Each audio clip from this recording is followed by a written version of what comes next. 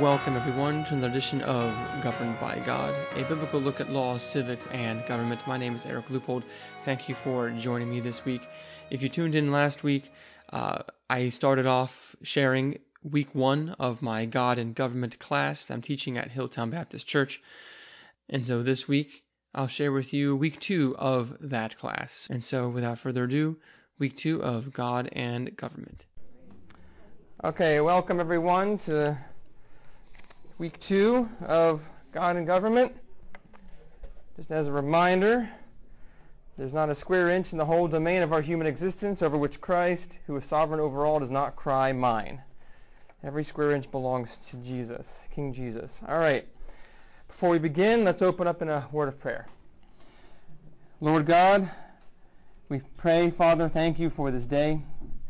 Despite the rain, Lord, and inability to have the picnic today, Lord, we thank you that we can gather safely, freely, and in comfort to learn and to talk and to discuss and to glorify you. We just pray that you be with us during this morning. Help us to learn from your word and apply it. And we pray that you would bless our time. We ask this in Jesus' name. Amen. All right. Let's see. There's a couple more seats up here. Sorry for not giving last week a kind of a rundown of the class schedule. So if you were here last week, it was an introduction into sphere sovereignty, the different types of governments that God has created, individual, self-government, family government, church, and civil government. This week we're going to look at how they overlap, how they interact with each other, and how they fail, and what happens when that happens. Next week we'll look at the kingdom of God and how it is that Jesus is king, and what does that mean for us here on earth today. And then week 4, I'm going to be away, but Brad Lanning is going to teach on faithful stewardship of as good citizens. How do we steward that? And then there's no class on 4th of July weekend, but after that there's 3 more classes because we end at the end of July. So August, it's over. So week 5 we'll look at some principles of government, and then week 6 will be a fun one, civil disobedience and resistance. And then week 7, the last week, my plan is to have basically just a whole class on discussion, question and answer. I put some 3x5 index cards in the back, on the table back there next to the bin of pens. I do try to leave some time for questions at the end of each class, but if there's a burning question that you have and it's not getting answered or there was not time, please write it down. I'll collect them.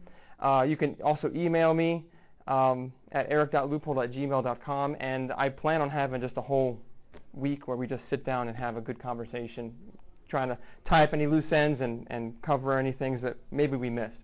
So that's the basic rundown here. So just as a reminder, my pretty little diagram that I made there for last week is a general summary of the 4 governments that God has instituted, with, of course, God's domain over all of them. God is in control over all the governments and has a say in how they're supposed to function and what their job is. So to take a look at some of the areas of overlap, this is just a real quick several examples of where we do see common overlap. So in the area of self-government and family government, you see obviously when children are born, they're pretty much predominantly under the sphere of family government. They don't really do anything on their own, and they don't really have any independent decision making. We tell them how to brush their teeth, how to get dressed, how to eat. Every single thing that they do is directed by the parents.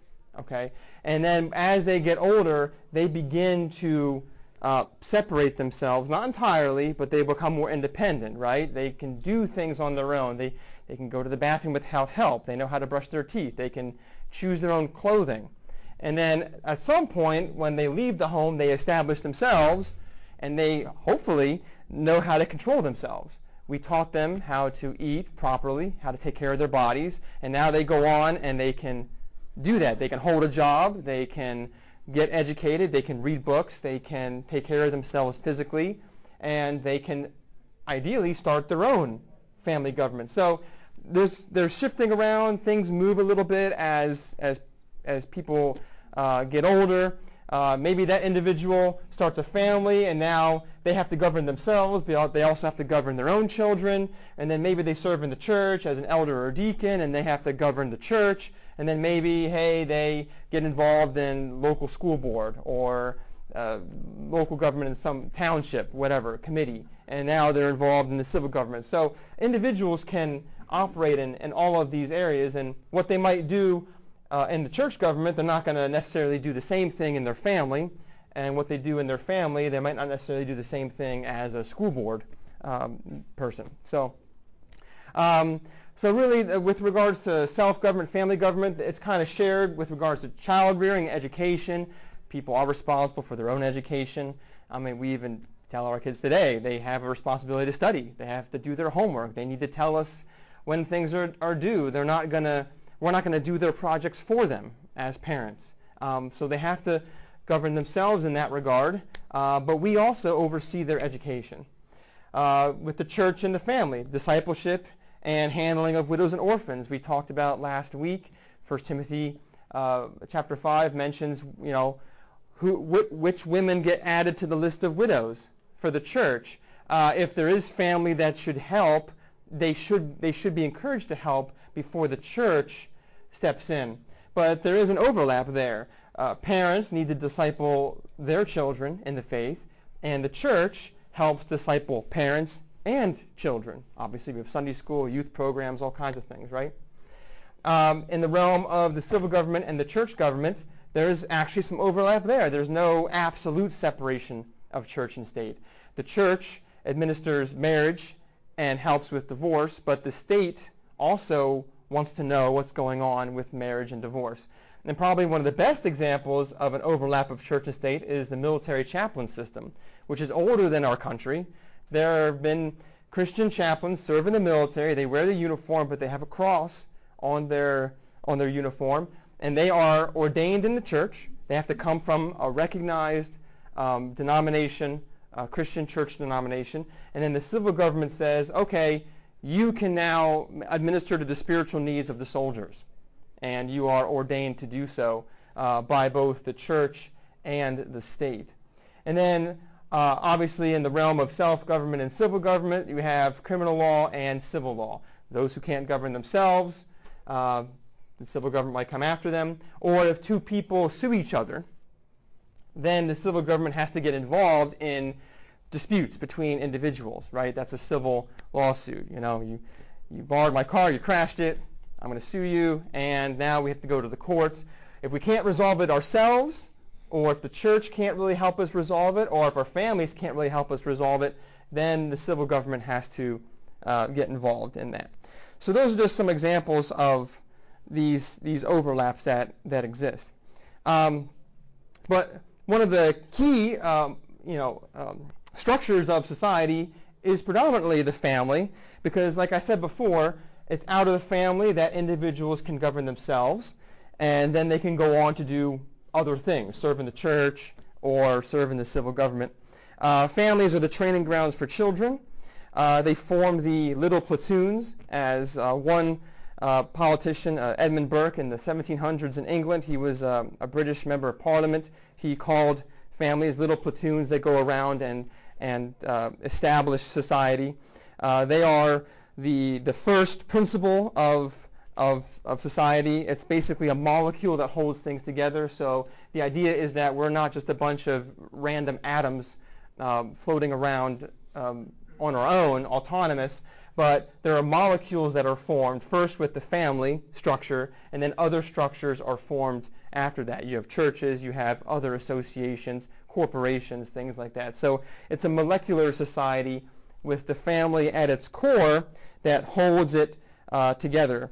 And it's interesting, I looked in Scripture and I just did a quick search on the term heads of fathers' houses. And that comes up over 50 times in Scripture. So both in the Old and New Testament. And if you read throughout it, households are so important.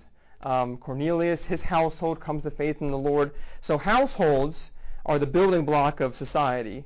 That's where work and education took place. That's where the home was the place of business. Not so much today after the Industrial Revolution. Now people are going to work in offices and cubicles and factories. But before that, I mean, the farm was the place of business, or you would make something in your house and then you would sell it at your home, or you would live in the same location that you worked. And it was also a place of worship. You probably recall hearing about all the various household gods when Jacob and went to live with Laban, and then he got Rachel and Leah, married them, and they left, and Rachel took with her the household gods of Laban. That was a big problem there. So every household had their gods, right? And we even talk about, and the Scripture talks about, even the temple of the Lord is considered to be the house of the Lord. It's the household of God is the temple where the Lord dwells. So society is not a random collection of individuals. There is a molecular structure there that's really important to keep society together. So I want to go over just a few specific examples of overlap where we see in Scripture. One with regards to the church and the civil government. So would someone please read 1 Timothy 2, 1 through 2? First of all, then, I urge the supplications, prayers, intercessions, and thanksgiving be made for all people, for kings and all who are in high positions, that we may lead a peaceful and quiet life, godly and dignified in every way. Okay. So what we see there, what is our prayer as Christians? We want to pray for the rulers to, we want them to be saved, first of all. We want all people to be saved, including kings and those in authority. And one of the purposes is that we could live in peace, that the church can do its job, and they'll not harass us and kind of leave us alone, so that individuals and families can flourish, and the church can evangelize, share the gospel, and essentially live in peace. And that's what we're praying for all the time. That's what we're called to pray for as Christians. How about Acts 24 through 25, please? Several days later, Felix came with his wife Drusilla, who was a Jewess. He sent for Paul and listened to him as he spoke about faith in Christ Jesus. As Paul discoursed on righteousness, self-control, and the judgment to come, Felix was afraid and said, "That's enough for now. You may leave. When I find it convenient, I will send for you." Yeah. So if you recall, you can read the greater context of the story there. Paul was arrested, falsely accused by the Jews in Jerusalem. Then he was brought to the governing authorities, and they basically sit on his case for several years. The governors are trying to do the Jews a favor to get Paul executed, and he's not really seeing much justice done, but he's brought before the governor. And he talks to the governor, Felix, and he reasons about righteousness, self-control, and judgment. So you kind of wonder what that conversation in specifics detailed, but obviously it made Felix uncomfortable, and he said, we'll talk later. I'll come back. You have a question? I want to go back to that Timothy verse where it says, first of all, we are to pray for kings and all those in authority. Yeah. And we should be doing that now for who's in authority of our country. Absolutely. No matter who they are. Agree. Absolutely. 100%. Yeah, at all levels, federal, state, local, doesn't matter whether they're Christian or not. If they're not Christian, we pray they would become Christians, submit to the lordship of God. If they are Christian, we pray for wisdom, that they wouldn't be tempted by power. And in either case, you want wisdom, and you pray that God restrain their sin, so they don't do as much damage as they might do. So that's a good word. Thank you for that. So, but we see there, in Acts, Paul has no problem telling the governor about righteousness, self-control, and judgment.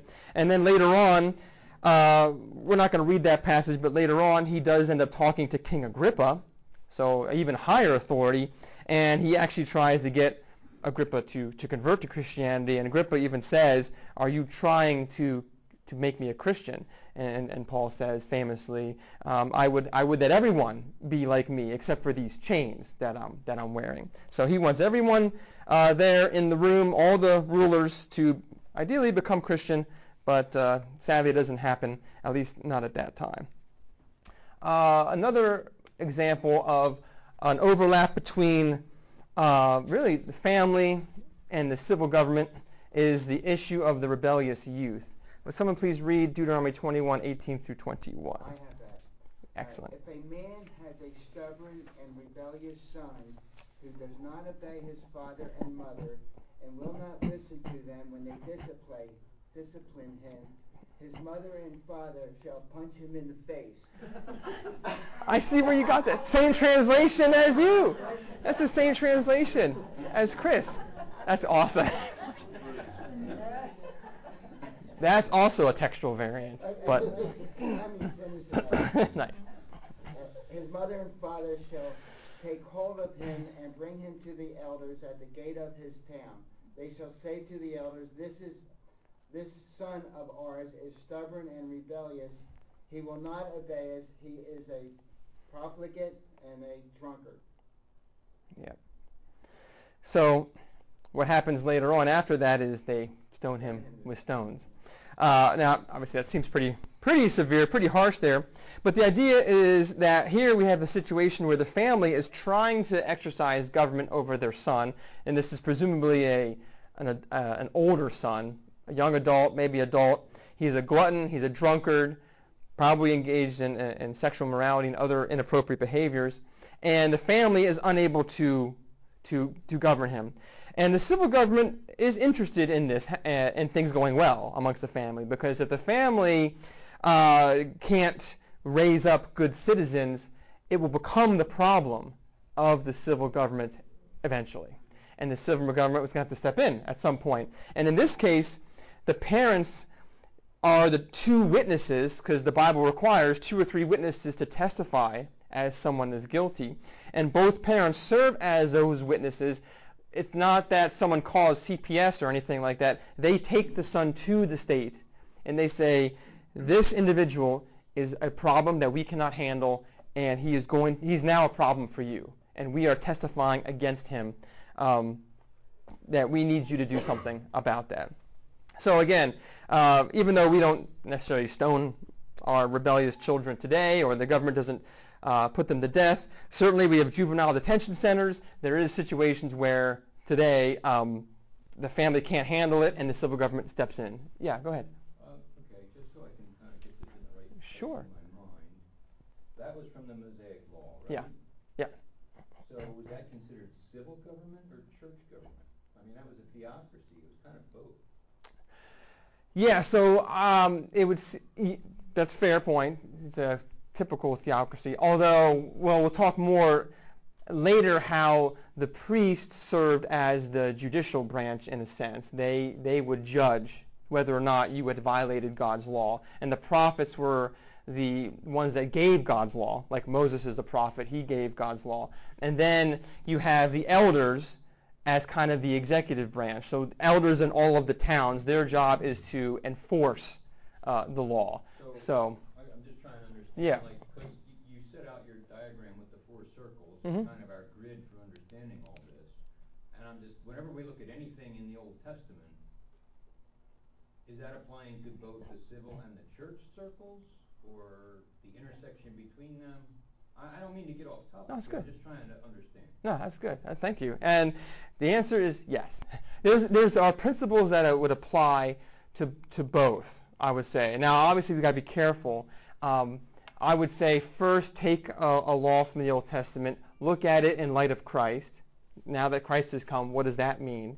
And then how does it apply to the church? Okay, and then what are the principles that can be derived that apply to other areas of life? A good example would be in 1 Corinthians, I believe it's 9, and I think maybe next week we'll spend more time on the law and applying that. But Paul argues that you should pay your pastors. Basically, he says those who teach well are worthy of double honor, and he kind of chastises the Corinthians for not paying their preachers. And he quotes from the law. He says, do not muzzle an ox while it's treading out the grain, which is from Deuteronomy 22. And then he says, is that really about oxen? It's really about us. The sower should sow in hope, and the reaper should reap in hope. And the principle there is that to muzzle the ox is to prevent the ox from enjoying any of the fruits of its labor. So while it's treading out the grain, you would muzzle an ox to make sure it doesn't eat anything, so you could maximize your profits. Okay, it'd be like today hiring someone to pick apples from your orchard, and then you say to that person, you are not allowed to eat a single apple while you're out there. I don't care if it drops to the ground. You will. If I see you eating an apple, you're fired. And it's kind of cruel because your goal as a landlord is to maximize and squeeze every drop of profit out of that person or that beast of burden, the animal, right? So it's not just about oxen. It's about the principle applies in multiple areas, and it applies to the church. You should pay your pastors, and it also applies in other areas of life. And I would say that there's principles that apply even today. People should be able to enjoy the fruits of their labor as they labor, and you should not be a stingy boss or landlord, if that makes sense. Does that kind of answer your question? Yeah, that all makes sense. I guess maybe I was just thrown off a little bit by the example from the Mosaic Law being stated as overlap with civil government. That's all. So thank you. Yeah, well, it is harder back in ancient Israel. But I mean, the elders are not the ones serving in the temple per se. Like the temple would be where you go to worship. The priests would serve there, but the elders are just the old men of the village, and they had authority to enforce the laws. So that's kind of where that would fall. But Adam, thoughts there? Yeah, I do. I have maybe a quick clarification or a possible thought on this. Sure. When we talk about in modernity with church government, we're talking about a larger community of those who follow the law of God. Mm-hmm. When we talk about civil, we're talking about like this overarching government of authority for laws. So when we look at the Old Testament, the church, if you wanted to like equate your original diagram to Old Testament, the church would potentially be the neighborly community in which you're acting. So there are a lot of laws about how to treat your neighbors, what to do with like disputes between like a larger community, in a sense, a larger family. But then there are also laws that have to do with like an overarching governorship of like punishing, big problems. Yeah. And so I think, when we say church and government, we're probably speaking more in terms of like the breadth of like community. Yes. And how much enforcement of like the law each body has. That's fair. So circles are blurry. Is that kind of what you're saying? Well, not necessarily. It's just that when we say church nowadays, we're talking about like this is church. This is like a group of a bunch of families. But in the Old Testament, essentially like all the Israelites followed or should follow the same thing. So in a sense, they were the church. So it would be like it'd be like how you treat neighbors or community members, not necessarily like, yeah. Mm-hmm. That's fair. I appreciate that. Thank you, Adam. And we can certainly, as more questions come up, please raise your hand or come afterwards, and we'll keep talking about it. I don't want this to be unclear. So those are some examples, though, in Scripture of different authorities interacting, intermingling, and overlapping with one another. Marriage, I wanted to bring up just real quick, is another one that today you see is very much overlap in multiple spheres. It's ordained by God, so it existed before any civil government existed because it was made in the Garden of Eden when God brought Eve to Adam, right? Instituted before the civil government. And what's interesting is that before there was marriage licensing, we had what was called common law marriage, okay? And just common law marriage was simply the idea that the church, marriage was an individual or a private matter or a church matter, and the civil government didn't grant people permission to get married. And it's interesting that marriage licensing did not exist until really the modern period, 1700s, 1800s or so. And actually, at first, it was not meant as a means of giving permission to get married, but as a help for the civil government to deal with disputes. So the idea was two people get married in the church, and there's no license, there's no paperwork per se, and there's some kind of inheritance or property dispute. So if you filed a license with the civil government, at least you had proof that, hey, we're married, so the wife is entitled to this, or these are legitimate children, this property goes to this person, and it was meant to help with matters of the law. It was not a permission slip from the state. But later it actually became a matter of permission, and sadly, in our own country, it was used early on, like in North Carolina, for instance, to prevent interracial marriage. So out of a racist motivation, North Carolina, before the Civil War, said you had to get a license to make sure that you were fit to marry each other. So it became more of permission rather than trying to help out with the legalities. And then in the late 1800s, common law marriage is essentially gone. Like you have to get a marriage license today. Although I did look it up, in Pennsylvania, there is a marriage. I believe it's originated with the Quakers, and I don't know if it's called a Quaker marriage or something like that. There's still recognized marriage that does not require a license here in Pennsylvania, and the Quakers helped to bring that about. So that was just, I bring that up just to show how things overlap and how things changed over time, and in some ways the civil government has taken over more of the responsibility and authority and power regarding the issue of marriage when it's not really their domain. It's more of the family, individual, and the church there. So, Eric, yeah. There was a time when the church was not involved at all with marriage. Yeah. And it really wasn't until Constantine and the idea that marriage is a sacrament that the church found it necessary to kind of get involved. But prior to that, it was, again, as you pointed out, it wasn't unique to the Christian church. In fact, there are two orders of service. One was what they called the solemnization of a marriage. It's people who just got married by the state, but later became Christians or wanted to have the church recognize it, so they have the solemnization of the service. But there was a day when marriage was not a church thing, and there were some who were saying that, given the state and definitions of marriage today, the church ought to back out of it as well and restrict itself to solemnizing Christian relationships rather than being an agent of the state to marry anybody. Yeah. So, but the state has an interest in knowing who's married and who's not married for the purposes of legality, who's a legitimate heir, taxes, or who can make decisions on behalf of one spouse or another, medical decisions, power of attorney, things like that. All of that, the state does care, but the question is who controls it.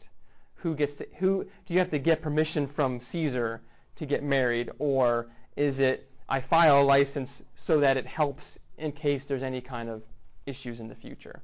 So thank you for that. It was an interesting idea looking at marriage here. I want to take a look now at what happens when spheres fail. I'm sure we can all imagine situations where that happens. But we live in a fallen world, and there are emergency situations that take place. Families crumble, marriages fall apart. Sometimes the church is absent or destroyed. Sometimes the civil government is destroyed, and there's pure anarchy, right? So, there's emergency situations where one sphere has to take over the responsibilities of another. Sometimes there's temptation to take over, to get involved in business that's not supposed to be that sphere's business. And sometimes it's just ignorance, not recognizing that there are limits to what a sphere should be doing, but it just kind of ignores them. And other spheres have to suffer for it. And some historical examples of that, would someone please read Judges 17:6?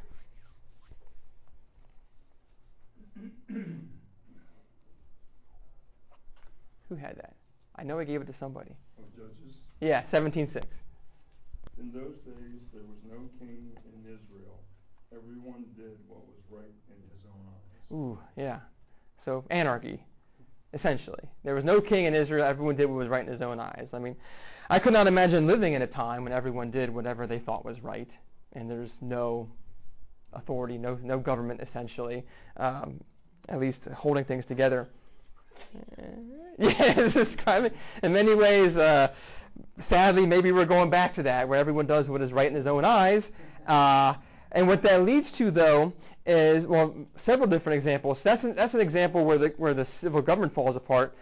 In the Dark Ages, interestingly, and you brought up, Chris, the Constantine era, but it's interesting, after the Roman Empire collapsed, there wasn't an emperor to go to. There wasn't a lot of civil structures anymore during the Dark Ages, and people went to the church. People went to, like, the Bishop of Rome, and that helped to lead us to eventually help support the papacy, the Pope, because hey, everything's falling apart. It'd be like today if there's no more local government at Hilltown, everything collapses, and people are like, oh, Tim, what do you think?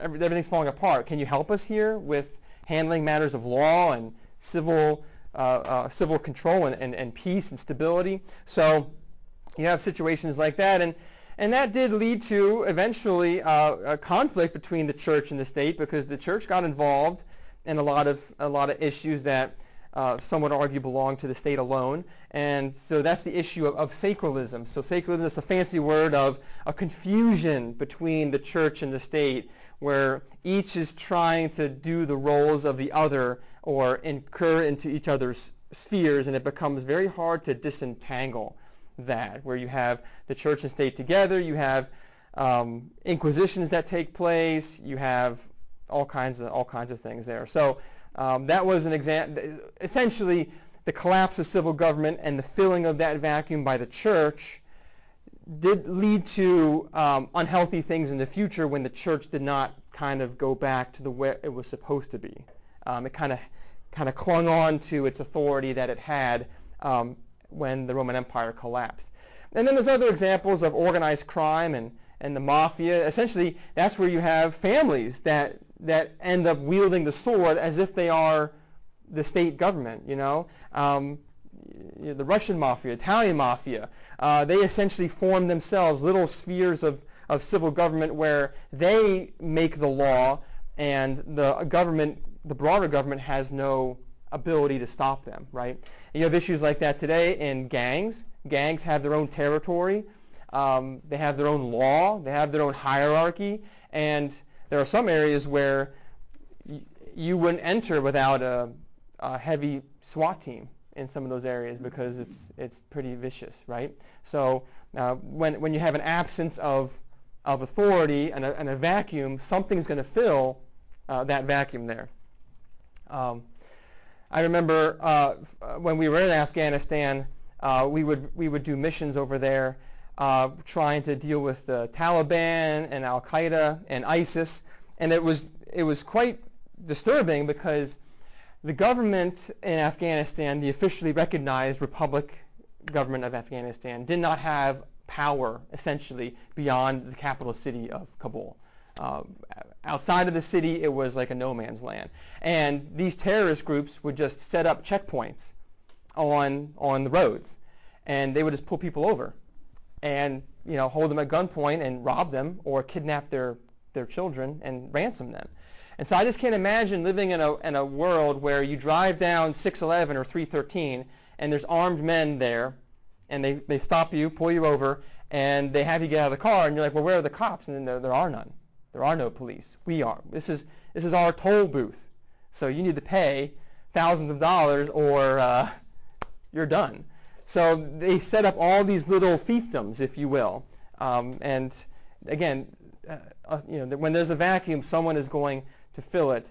And you also have the issue of vigilantism, right? So when things aren't getting done, some people decide to take matters into their own hands, and it ends up badly. right? They want to become vigilantes and enforce the law as individuals when they shouldn't. It is kind of interesting in our culture. We have this obsession with that, by the way. If you think of any superhero, Marvel, DC Comics, whether it's Batman or the Avengers, right? What is the basic premise behind all of them? The civil government is either incompetent or bad, failing, and we need these superheroes to save the day and to bring justice and bring law and order to society. And it's not surprising that the Avengers are called the Avengers, when it's interesting that Romans 13 says that the civil government is God's avenger. But they have taken that upon themselves because the civil government is failing. So our culture is obsessed with that kind of vigilantism and justice because the government is failing miserably. So, yeah, go ahead, Brad. Would you say the whole COVID situation brought to the surface some of the more modern day sphere failures and sphere confusion that we were already, dealing with, that kind of forced us as a church and to look at it more carefully? I would say probably, yeah. I mean, I think, yeah. When stressful things happen to a society, it shakes it up. You see the weakness, the cracks become worse. If the family is already weakened, it's no different than when Jesus talks about the house that's built on the sand, right? Like, it looks fine, but when the difficulty comes, that's when you see what's really happening, and you see the weakness that's there. So maybe things were okay for a little bit, but when things can start to get really bad, if the family structure is not strong, individuals, there's no control there. People are suffering from depression or drug abuse or all kinds of things, shootings. There's fatherlessness going around, right? Breakup of the family. So there's a lot of anger, and stress just makes that all worse. And if the government's doing something before that it shouldn't have been doing, but it kind of got away with it, supply chain issues or whatever, now it shows that it's weaker. Like, it's not supposed to be it's not supposed to be doing those things. And the stressful situation has made that evident. Is that kind of what you're getting? I was thinking more along the lines of Mm-hmm. you're dealing with the family, which is actually probably more important than what I was thinking about. Yeah. But I was thinking more along the lines of the confusion between the church and the civil government and those lines, those spheres, and when it comes to where does the church have authority to meet or Okay. stuff like that. To shut down meetings. Yeah, I think it forced us as a body to okay, we need to see where is this proper sphere or where is it not the proper sphere and stuff like that. But what you're saying is actually even more important because it's more foundational. It's the family sphere. Mm-hmm. But yeah, that's what I was thinking. Yeah, Chris, thoughts? I think that tension has always been here. It's become amplified. Yes. My roommate in college had a younger brother who died when he was 6 because they were Christian Scientists, and he got some kind of sickness which was very curable, but because the family didn't believe the sickness was real, they chose not to have him treated, and he died. Now, should they be prosecuted for neglect, or is it just a matter of their own personal faith? It gets real messy. Yeah. Mm-hmm. So those kinds of conflicts have been here, but always on a sort of smaller scale. Yeah. Mm-hmm. It's even true now with immunizations. Your kid can't come to the public school unless he gets the state-required immunization. Well, what if you're a family that doesn't think that's a good thing? Yeah. Mm-hmm. It gets, so the messiness has been there. Yeah. Yes. That's right. Amplified. That's right. Yeah. And as Christians, we have to think through these things, and we have to look at Scripture and try to glean these principles from Scripture. We have to do some hard work, essentially. So yeah, thank you for that. Some common trends that we see in any sphere failure is refusing responsibility. Would someone please read Genesis 3:12 through 13? Okay, gotta get my phone open here. The man said, "The woman whom you gave to be with me, she gave me the fruit of the tree, and I ate." Then the Lord God said to the woman, "What is this that you have done?" And the woman said, "The serpent deceived me, and I ate." Yeah. So it's not my fault. The man's like, well, the woman that you gave me, God, that's on you. I don't know why you gave me this woman, but she's the one that did, And then the woman's like, well, the serpent, hey. So refusing responsibility is a big factor in all of this. Abdicating assigned duties, right? So families not disciplining their children. Would someone read the 3 Proverbs up there that I assigned? Yeah, I have those. All right. Folly is bound up in the heart of a child, but the rod of discipline will drive it far away. Flipping the page. Got me running all over here. Do not withhold discipline from a child. If you punish them with the rod, they will not die. Punish them with the rod and save them from death.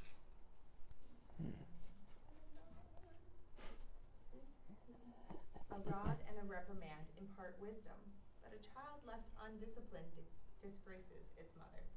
Yeah. So those are just 3. There's several others in there, though. The idea, though, that folly is bound up in the child, and if you actually refuse to discipline, you're going to drive them to death, and they are ashamed to their mother, to the parents, for those who are undisciplined. So if families don't discipline their children, they won't be able to govern themselves when they separate, and someone else is going to have to do it. Someone else will have to govern them, and that will necessarily, if it's not the church or the family, it's going to be the state that has to do it, and it's not going to do it very well. Church is not preaching the word faithfully, another abdication of assigned duties. Could someone read 2 Timothy 4, 1-4, please? I charge you in the presence of God and of Jesus Christ, who is to judge the living and the dead, and by his appearing and his kingdom, preach the word, be ready in season and out of season, reprove, rebuke, and exhort with complete patience and teaching. For the time is coming when people will not endure sound teachings, but have itching ears. They will accumulate for themselves teachers to suit their own passions, and will turn away from listening to the truth and wander off into myths. Yeah. So churches that fail to preach the word, and they preach what people want to hear, itching ears, they will wander off into myths, and again, will hurt what the church's mission is here. How about the government not punishing evil? Ecclesiastes 8:11, please. When the sentence for a crime is not quickly carried out, the hearts of the people are filled with schemes to do wrong. All right, so good old King Solomon there says, if you don't execute justice quickly, people start deciding that it's okay to keep doing wrong, and their hearts are filled with desire to do more wrong.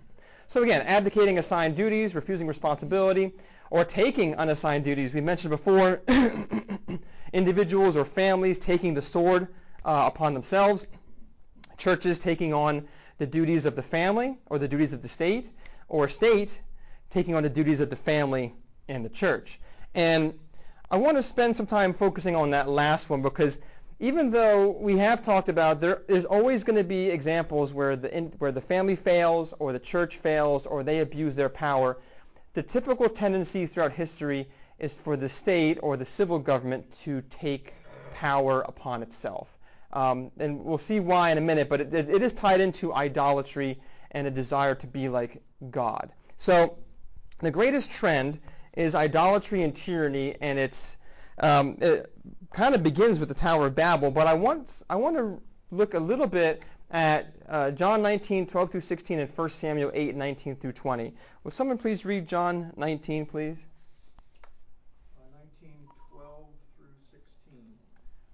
From then on, Pilate tried to set Jesus free, but the Jews kept shouting, "If you let this man go, you are no friend of Caesar. Anyone who claims to be a king opposes Caesar." When Pilate heard this, he brought Jesus out and sat down on the judge's seat at a place known as the Stone Pavement, which in Aramaic is Gabbatha. It was the day of preparation of Passover week, about the 6th hour. "Here is your king," Pilate said to the Jews. But they shouted, take him away, crucify him." "Shall I crucify your king?" Pilate asked. "We have no king but Caesar," the chief priests answered. Finally, Pilate handed him over to them to be crucified. Okay. And then 1 Samuel 8, please. But the people refused to listen to Samuel. No, they said, if we want a king over us, then we will be like all the other nations, with a king to lead us and go out before us and fight our battles. So I bring those two passages up because there's some irony there, how the people of Israel in the wilderness, they wanted a king like the other nations, and Samuel had warned them not to do this, not to refuse God, and to claim a king. And they said, nah, we're gonna pick a king like the other nations. And then the similar thing happens here in the New Testament with the Jewish people saying, nah, we don't want Jesus. We claim Caesar as king. We have no king but Caesar there. So it's this rejection of God in both places and this clamor for a human king, a human authority, that this parallel is quite striking. And we see that the idea here is that to have unity without God, which is a form of idolatry, began with the Tower of Babel. Would someone please read Genesis 11, 1 through 4? Now the whole earth used the same language and the same words. And it came about as they journeyed east, they found a plain in the land of Shinar, and they settled there. And they said to one another, come, let us make bricks and burn them thoroughly. And they used the bricks for stone, and they used tar for mortar. And they said, come, let us build ourselves a city, and a tower whose top will reach into heaven. And let us make for ourselves a name, lest we be scattered abroad over the face of the earth. Yeah. So Babel means gate of God in the ancient language there. I forget exactly. Akkadian perhaps? I forget. But I did look that one up. Bab-el. El is usually the word for God. Bab-el means gate of God. And then Shem is a name. Let us make a Shem for ourselves. A name for ourselves. And what's interesting is that God divided the world after that, and this kind of judgment, he comes down, he sees what they're doing, nothing will be too great for them, and he spreads them out, separates their languages, causes them to go all over the face of the earth. We see that this is mentioned again in Acts chapter 17, verses 24 through 28. Would someone please read that? The God who made the world and everything in it, being Lord of heaven and earth, does not live in temples made by man, nor is he served by human hands as though he needed anything, since he himself gives to all mankind life and breath and everything. And he made from one man every nation of mankind to live on all the face of the earth, having determined allotted periods and the boundaries of their dwelling place, that they should seek God, in the hope that they might feel their way toward him and find him. Yet he is actually not far from each one of us, for in him we live and move and have our being. As even some of your own poets have said, we are indeed his offspring. Yeah. So it's interesting there is that Paul ties the spreading, the allotted periods and boundaries of their dwelling place all over the face of the earth. And he ties that to the purpose of so that they would seek God. There's a purpose behind the spreading out, that they would seek God. And we see in Pentecost that God is undoing Babel, and he brings all languages together through the power of the Holy Spirit when Pentecost occurs and the Holy Spirit is poured out over the people. So there's the undoing, if you will, of Babel, but it's for God's glory, not for man's. And so the issue has always been the glory of mankind versus the glory of God. The world needs a Savior. It wants to rebuild Babel. It wants unity, right? But the problem is, if there is no God that's going to do it, if there's no Messiah, then we have to save ourselves. We live in a fallen world, and everyone knows something is wrong with this world. And there's this desire for justice, for peace, for security, for unity, and for glory. But without the Messiah, the only option is that we do it ourselves. And the state, the civil government, is the greatest embodiment of human power. and human will. And that's why there's such a tendency for governments to be strong and accumulate more for themselves, because they are the epitome of human power and human will. You see this with Nebuchadnezzar, you see it with Pharaoh, with Caesar, all throughout Scripture, all throughout history, this desire to accumulate and to try to set up this united worldwide empire under one authority, but it's not God. It's something else. And I want to share with you an interesting historical relic. It's called the Priene calendar inscription, and it was, I don't know when it was dug up, but this is an image of it. It's dated around 9 AD. Okay, and this calendar inscription is essentially what happened was a governor of Asia Minor, his name was Paulus Maximus, he wanted to change the New Year's Day to Caesar Augustus's birthday. So he basically sends out this request to all the Greek cities in Asia saying, I think we should change New Year to Caesar Augustus's birthday. And there's two parts of it. So here's the first part. It says this. Governor Paulus says this: "It is a question whether the birthday of the most divine Caesar is more pleasant or more advantageous, the day which we might justly set on a par with the beginning of everything, in practical terms at least, in that he restored order when everything was disintegrating and falling into chaos, and gave a new look to the whole world, a world which would have met destruction with the utmost pleasure if Caesar had not been born as a common blessing to all. For that reason one might justly take this to be the beginning of life and living, the end of regret at one's birth. It is my view that all the community should have one and the same New Year's Day, the birthday of the most divine Caesar, and that on that day, 23rd September, all should enter their term of office."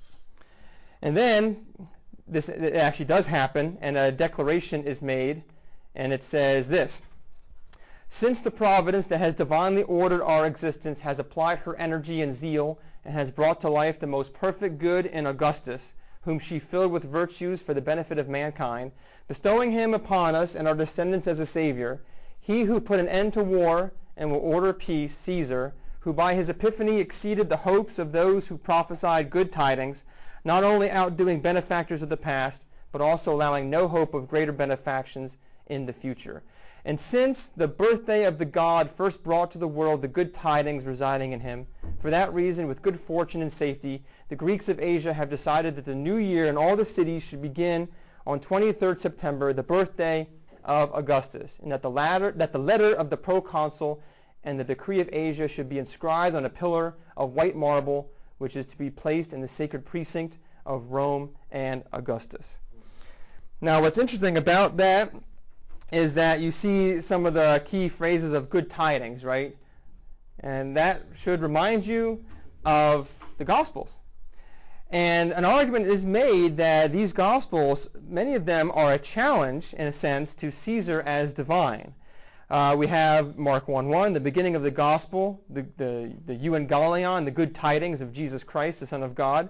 And then Luke 2:10, "And the angel said unto them, Fear not, for behold, I bring you good tidings of great joy, which shall be to all the people." The same good tidings or Evangelion, good news that was inscribed and proclaimed in 9 AD before Mark and Luke had written their Gospels.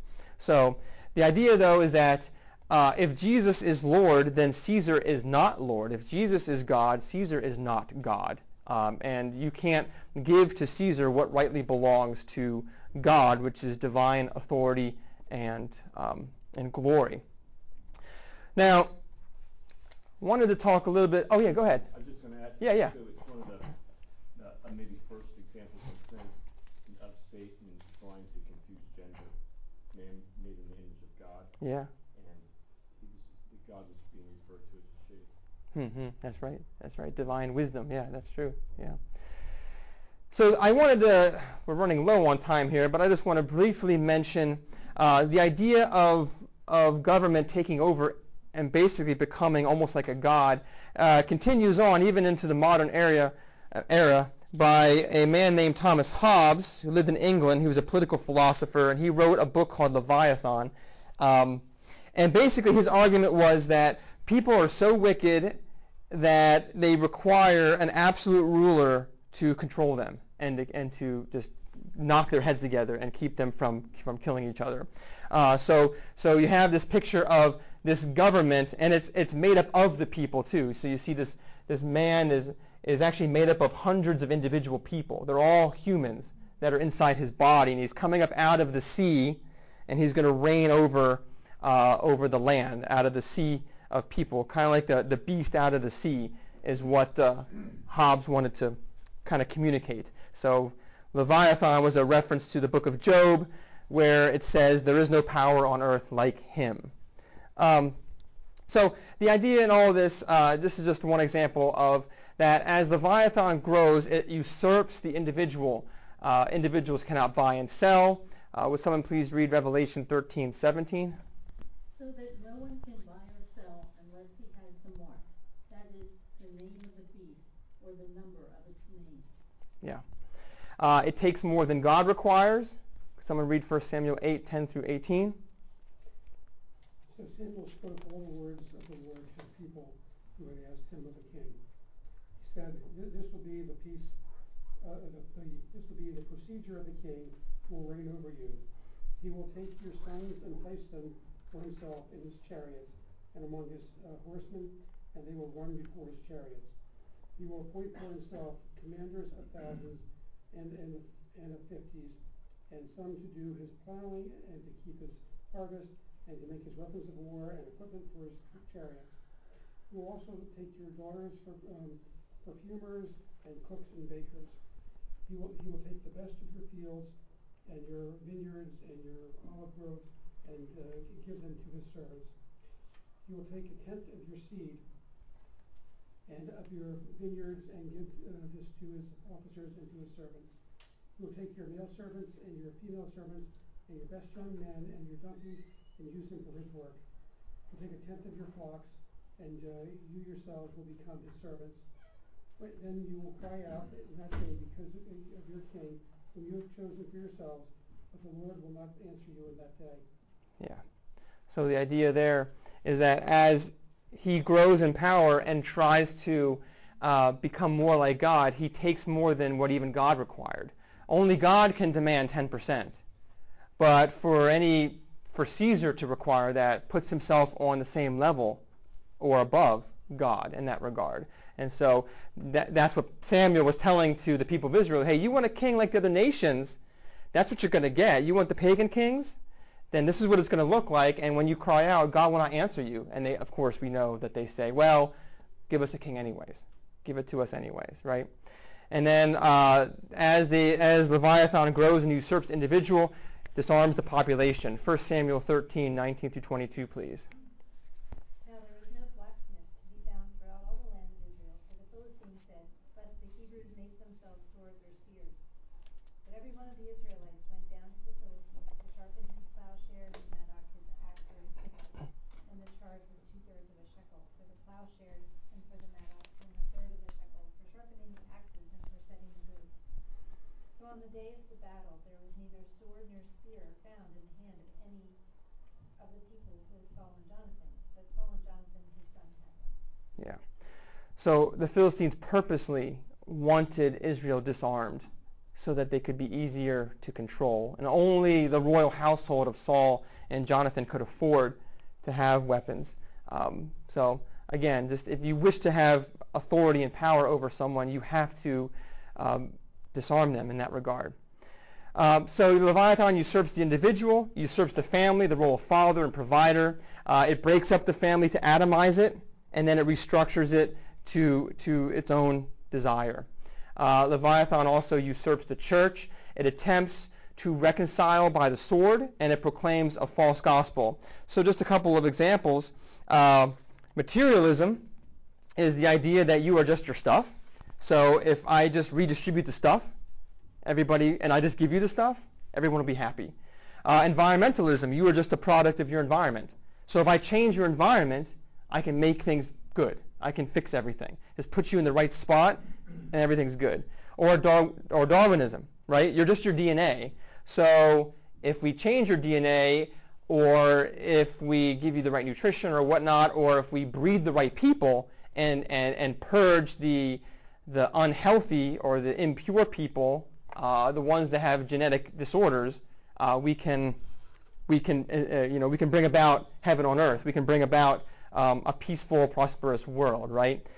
So you're just your DNA. So these are false ideas and false gospels, and the true gospel is a threat to that and has to be dealt with. So again, these are all just areas in which Leviathan grows, and just a depiction of it. I mean, you see, as the state grows in its power, it takes things that belong to the family or belongs to the church, and it destroys families and other structures, and you just have a whole bunch of individuals, and it ends up becoming what Thomas Hobbes said in Leviathan. If everyone is just doing whatever is right in their own eyes, it's pure chaos. The only way to hold it together is by force, by coercion, and by very strong-handed power, right?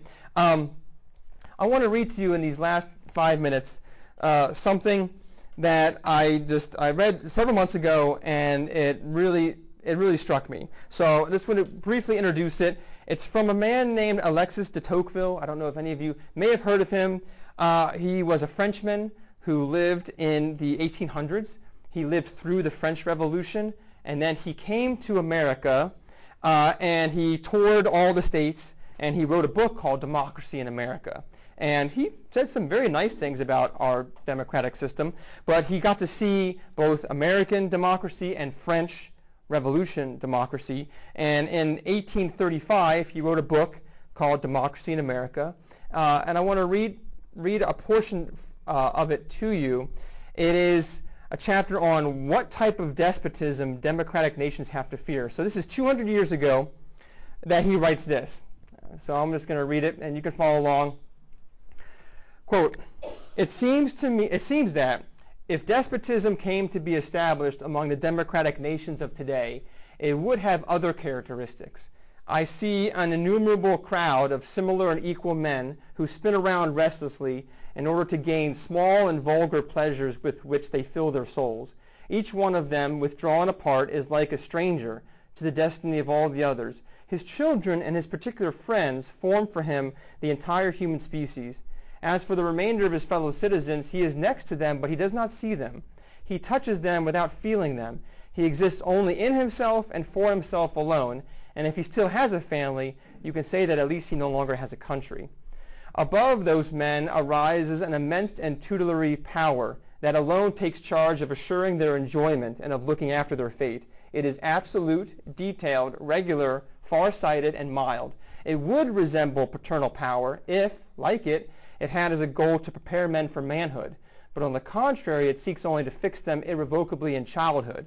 It likes the citizens to enjoy themselves, provided that they think only about enjoying themselves. It works willingly for their happiness, but it wants to be the unique agent for it and the sole arbiter. It attends to their security, provides for their needs, facilitates their pleasures, conducts their principal affairs, directs their industry, settles their estates, divides their inheritances.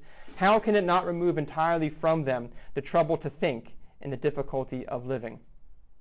After having thus taken each individual one by one into its powerful hands, and having molded each as it pleases, the sovereign power extends its arms over the entire society.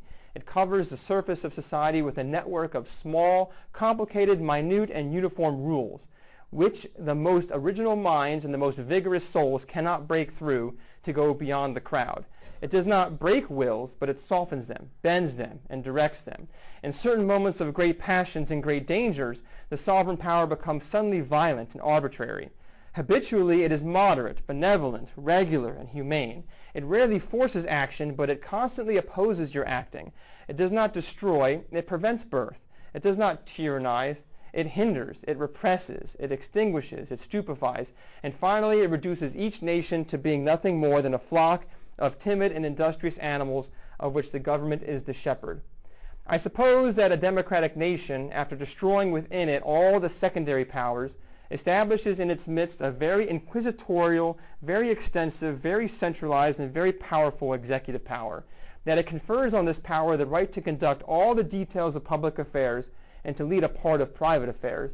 That it puts individuals in a strict and daily dependence on this power, but that it makes this executive power itself depend on an elected legislature, which, without governing, traces the principal rules of the government. Our contemporaries are incessantly tormented by two hostile passions. They feel the need to be led and the desire to remain free.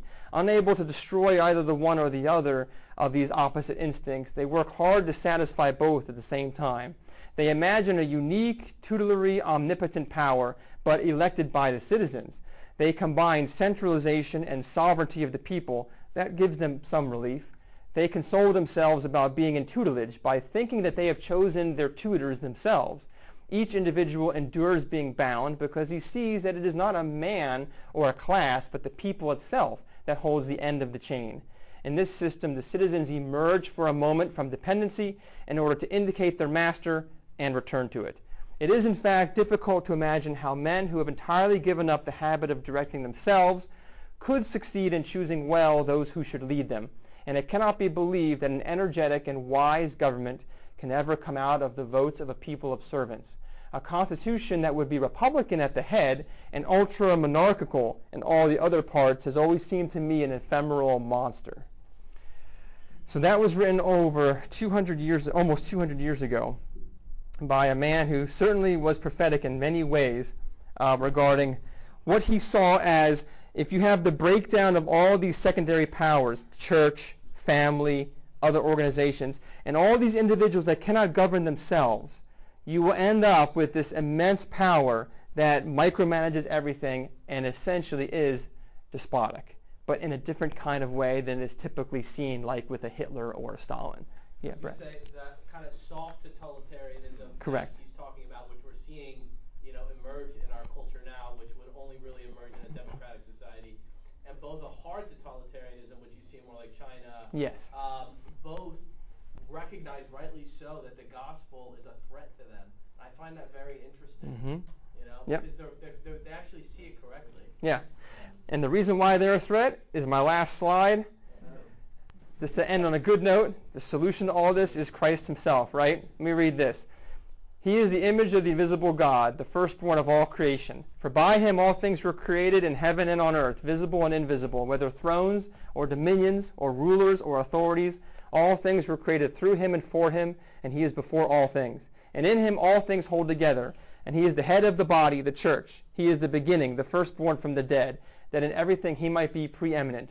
For in him all the fullness of God was pleased to dwell, and through him to reconcile to himself all things, whether on earth or in heaven, making peace by the blood of his cross. Colossians 1:15 through 20. So Jesus is a direct challenge, because this is as clear as it can be. All, how many times is all mentioned in this passage? All things, heaven, on earth, belong to him. So if that's the case, then Jesus is a threat to anybody who would want to claim what belongs to God, right? And that includes any kind of tyrannical government. And that happens at all levels. Government, family, individuals. You have individual tyrants. You have family tyrants, right? And you have civil government tyrants. And so I focused on the civil government because that is the epitome of idolatry and tyranny, is the rise of Babel in order to challenge God, right? So, sorry we're low on time, but final thoughts. If you have big questions, please put them on the card back there. But I want to leave at least 1 minute for that. No, yes? All right. Well, let's close in a word of prayer, please. Lord, thank you again for this day. Time goes by so fast, but we praise you, Lord, for it. We thank you, Lord, for your word. We thank you for your Son, Jesus Christ, as our King of Kings. And we pray, Lord, that you would be with us as we go now to worship you in all that we do. We pray this in Jesus' name. Amen. Well, I hope that you enjoyed week 2 of God and Government. Again, if you have any questions, comments, if you were at the class and weren't able to get your questions answered, please email me at thegbgpodcast@gmail.com, or you can find me on Facebook, Twitter, Instagram, Gab, places like that. So I hope that you'll join me next time to look at week 3 of God and Government. So until then, take care and God bless.